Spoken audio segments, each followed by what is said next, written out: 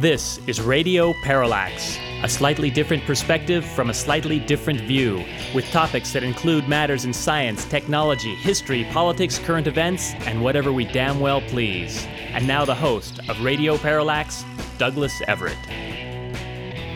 Well, it's been a most interesting week this past week, and no, I'm not referring to election nonsense when I say that. We'll take a moment or two to talk about the election that took place on Tuesday. But I'm actually referring to the trip that I took down to Southern California to do a couple of things. A 10-day tribute at the Egyptian Theater in Hollywood to the great comedian Stan Freberg, who said at the end of the event that this might be the highlight of my life, and I don't think he was kidding. And a trip the next day down to Orange County to the University of California at Irvine, where, as promised, I was able to have a wonderful interview with my former professor of neuroanatomy, James Fallon. We talked about his most engaging book, which came out last year, titled The Psychopath Inside, a Neuroscientist's Personal Journey into the Dark Side of the Brain. That interview will, in fact, take up most of today's program, running through segments 2 and 3. And I think I can guarantee, dear listener, that you will not be bored. Stick around for that. Regrettably, I don't have too much time to talk about the Freberg event, at least on today's program, but I would like to note that I did get a chance to meet Mark Evanier, whose blog we've quoted many times in this program, newsfromme.com. Mark agreed to come on this program again and talk about that event. We're looking forward to that for next week. But one little sidelight of the evening that blew me away was when they began, the lights went down, an announcer came on, and it was the unmistakable voice of Paul Frees, whose name might not be familiar to you, but I can assure you, dear listener, you know this voice. Host Harry Shearer made mention of the fact that, well, we know that's not Paul Frees, and indeed we do know that because Mr. Frees passed away several years ago. So I was right away puzzling over who did the dead-on impression. Shearer later admitted that it was our pal Corey Burton, voiced actor extraordinaire. Luckily for us, he was at the event and agreed to come back on the program to talk about it as well. Over the years, we've had quite a few moments of comedy on this program, and I think none were better than the time Corey Burton came on to do, in essence, an impression of various characters from the Jay Ward cartoon series, better known as Rocky and Bullwinkle, and their companion cartoons, Dudley Do-Right, etc. Anyway, if you've never heard that, please check it out on our website at radioparallax.com. Let's start this program as we like to do with On This Date in History, the date in question being the 6th of November, and apparently the 6th of November is the day that revolutions take place. On November 6th in 1813, Mexican revolutionaries behind José Morelos declared independence from Spain, although that revolution was suppressed. It was on November 6th in 1860 that Abraham Lincoln was elected as the 16th president of the United States. He was the first Republican to win the office. Southern states that had been threatening secession made good on their word. By the time Lincoln was inaugurated in March, 7 states had formed what would become the Confederate States of America. 1 year later, on this date in 1861, Jefferson Davis was elected president of the Confederate States. All right, back to Mexico, November 6, 1911. Revolutionary leader Francisco Madero was elected president of Mexico.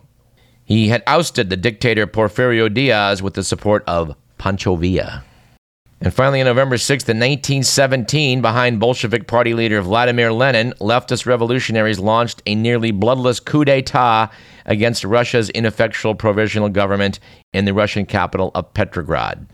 Bolshevik Russia was later renamed the Union of Soviet Socialist Republics. It was the world's first Marxist state. Our quote of the day, oddly enough, comes from The Economist magazine's review of some new books on Nepal.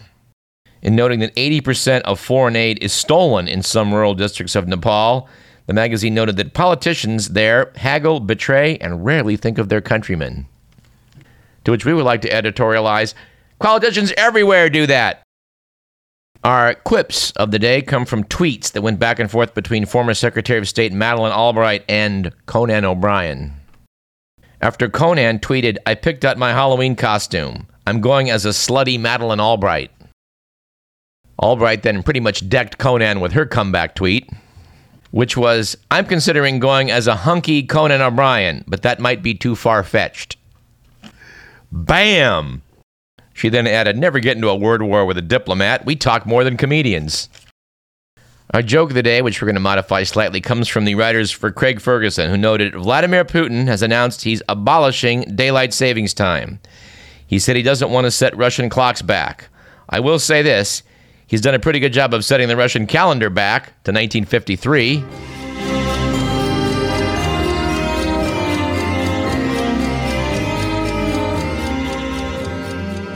Our stat of the day is that the FBI has amassed files on roughly 77.7 million people in the United States, the equivalent of 1 in 3 American adults.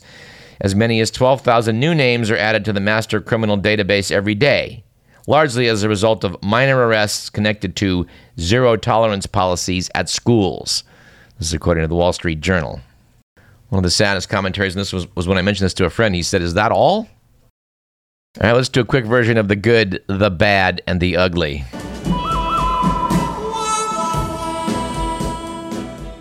According to The Week magazine, it was a good week last week for striking a blow for justice, with the news that a New Hampshire protest group that puts coins in expired parking meters is being sued for illegal harassment of parking enforcement officers. Members of this Robin Hood group say they saved 8,000 motorists in Keene, New Hampshire from the King's tariffs. City officials say the group's members have taunted and intimidated ticket riders, and they want them to stay at least 50 feet away from the officers.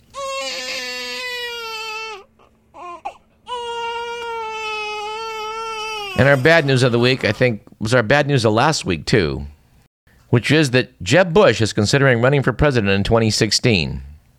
Enough said. That's bad. And finally, it was an ugly week last week for modern technology, with the news that a Georgia man was sent back to jail after he accidentally texted, "You have some weed?"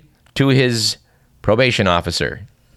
Evidently, after Alvin Cross Jr. sent the officer the incriminating query, police went to his home where they found a bag of cocaine. After pleading guilty, Cross was sentenced to 1 year in prison for possession of cocaine and another year for breaking parole. They should have given another year on top of that for just being a dope. Don't lie, cocaine. All right, in our 1-minute election roundup, we note that across the nation, thanks to mainly, I think, low voter turnout, there was quite a swing to the Republicans. Whereas here in California, I don't think they took a single statewide elected office. The capital city's mayor, Kevin Johnson, went down to defeat in his effort to grab more power via the so-called Strong Mayor Initiative. Thankfully, Proposition 46 died Tuesday. Although Mr. Marin likes to claim this means I'm now free to show up drunk at work. Well, that's just not so.